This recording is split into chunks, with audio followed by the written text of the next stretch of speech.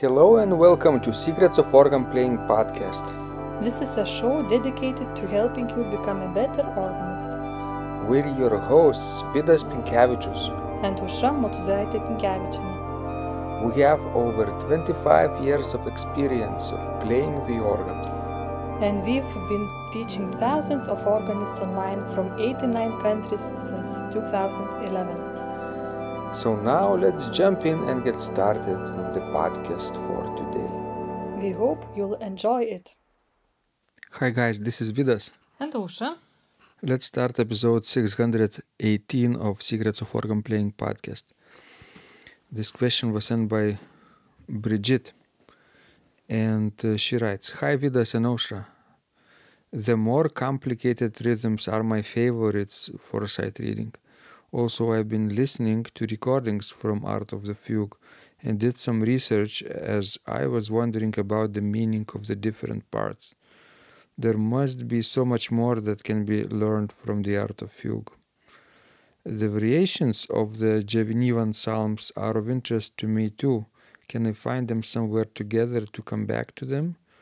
Enjoy following you and learning from you. Regards, Bridget. So, Aušra, it appears that Bridget is studying my organ sight reading master course. Excellent. I think this is a very useful tool. It's based on Bach's The Art of Fugue, and each week students receive daily trainings for their sight reading exercises. And at first we start very simply with sight reading one voice, simple line, soprano part. And then we switch to other voices little by little, add combinations of voices, increase the number of voices. And so we also switch keys. I transpose the contrapuntal material into other keys as well. So organists can get the sense of playing in multiple keys as well. So this is a long course, 40-week long, plus 7 weeks of bonus material in legato style. And I hope that people who start can finish what they started, because not everyone is so patient. Yes, I know somebody who sight read one voice, but I think I haven't heard her playing more voices. I'm looking forward to 2 voices as well. Maybe this time will come in the future too. Who knows? But Bridget is clearly enjoying complicated rhythms in that collection, in the Art of Fugue. Do you think she means triplets or something else? I'm not quite sure in which part of Art of Fugue she is right now, but in general that's a sort of a little bit an odd comment, because often people avoid difficult rhythms and we like simple rhythms. So This is good. yes, this is very good. Yeah, because if you know how to play simple rhythms, you tend to play simple rhythms all the time. And challenging parts are not always a joyful experience to play, right? Yes, that's right. And in general, as Bridget says, the Art of Fugue is the collection that one could learn a lot. And I couldn't agree more, because it's really V1 collection. How many times have you heard this collection live? Well, only very few times. Like in a real recital, I think I heard it 3 times. But of course I heard recordings too. So 2 times was for organ, right? Yes. And 1 for harpsichord. Yes, that's right. Can you share with us what that was? Well, twice, our former organ professor George Ritchie have played it at UNL. and he played it twice. But I think On the same week. yes, I think we were the only two students who attended both performances, and I think it's worth to listen it more than once. And this collection became his DVD recording, right? Together with double CD, I think, where he also not only performs the art of fugue, but talks about each movement and the history behind the work, meaning of every fugue, and so on.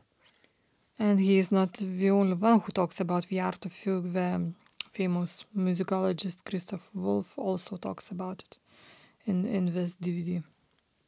Yeah, it's called the Desert Fugue. I think we can add a link to this conversation for people to find the DVD. It's published by Fugue State Films. Yes, I believe it is. So yeah, and the third performance you heard by whom? By Dirksen. Peter Dirksen. Yes.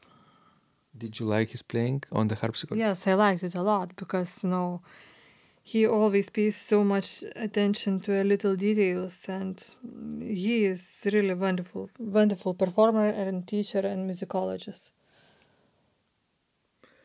He initiates, I think, Facebook group called Sveling 2021, because next year there will be I think 400 years anniversary of Sveling. Yes, So we need to play more Sveling next year. Next year. and he is one of the leading, scholars of Svelling's music, and he have published famous book which is very extensive and I think the best source for those who study Svelling. And also he's done great research in Heinrich Scheidemann's organ works and keyboard works as well. Yeah, so it was really nice to hear him playing the art of fugue on the harpsichord. If you had to choose one, which one would you choose, Dirksen or Ricci? That's a very unfair question. I don't think you should be asking it. I know, but I will ask anyway. Well, it's very different, to hear it on the harpsichord and on the organ because the specification of these two instruments are completely different. But also playing on the harpsichord without pedals, it's kind of looks like more difficult, don't you think? Because you have to reach with left hand more. Well, but for people who, for example, don't know how hard or easy it is to play pedal, we think that it's harder to play, something with the pedals. So it's...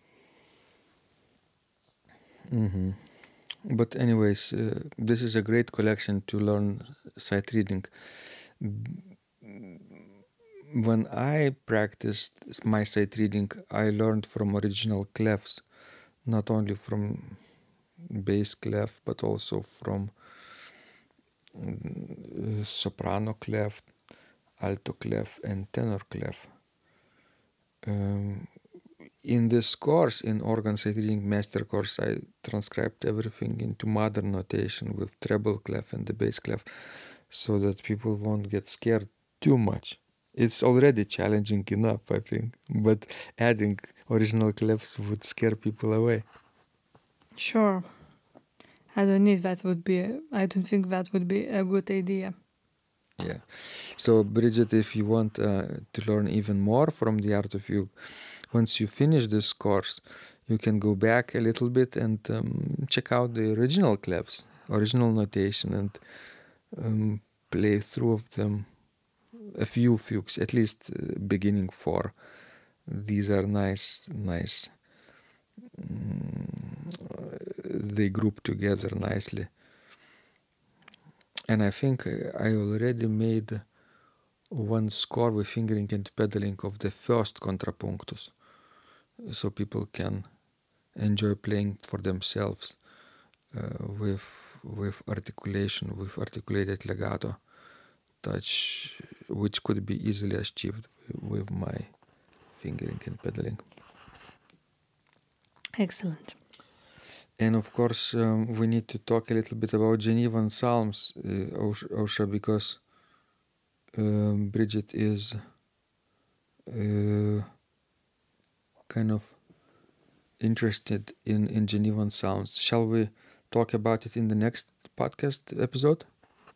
Well, yes, I think so. Because it's another theme. That's right. All right, guys, please send us more of your questions. We love helping you grow. And remember, when you practice, miracles happen. This podcast is supported by Total Organist, the most comprehensive organ training program online. It has hundreds of courses, coaching, and practice materials for every area of organ playing. Thousands of instructional videos and PDFs. You will not find more value anywhere else online. Total Organist helps you to master any piece, perfect your technique, develop your sight reading skills, and improvise or compose your own music, and much, much more. Sign up and begin your training today at organduo.lt and click on Total Organist. And of course, you will get the first month free too. You can cancel anytime. If you like our organ music, you can also support us on Patreon and get free CDs. Find out more at patreon.com/secrets of organ playing.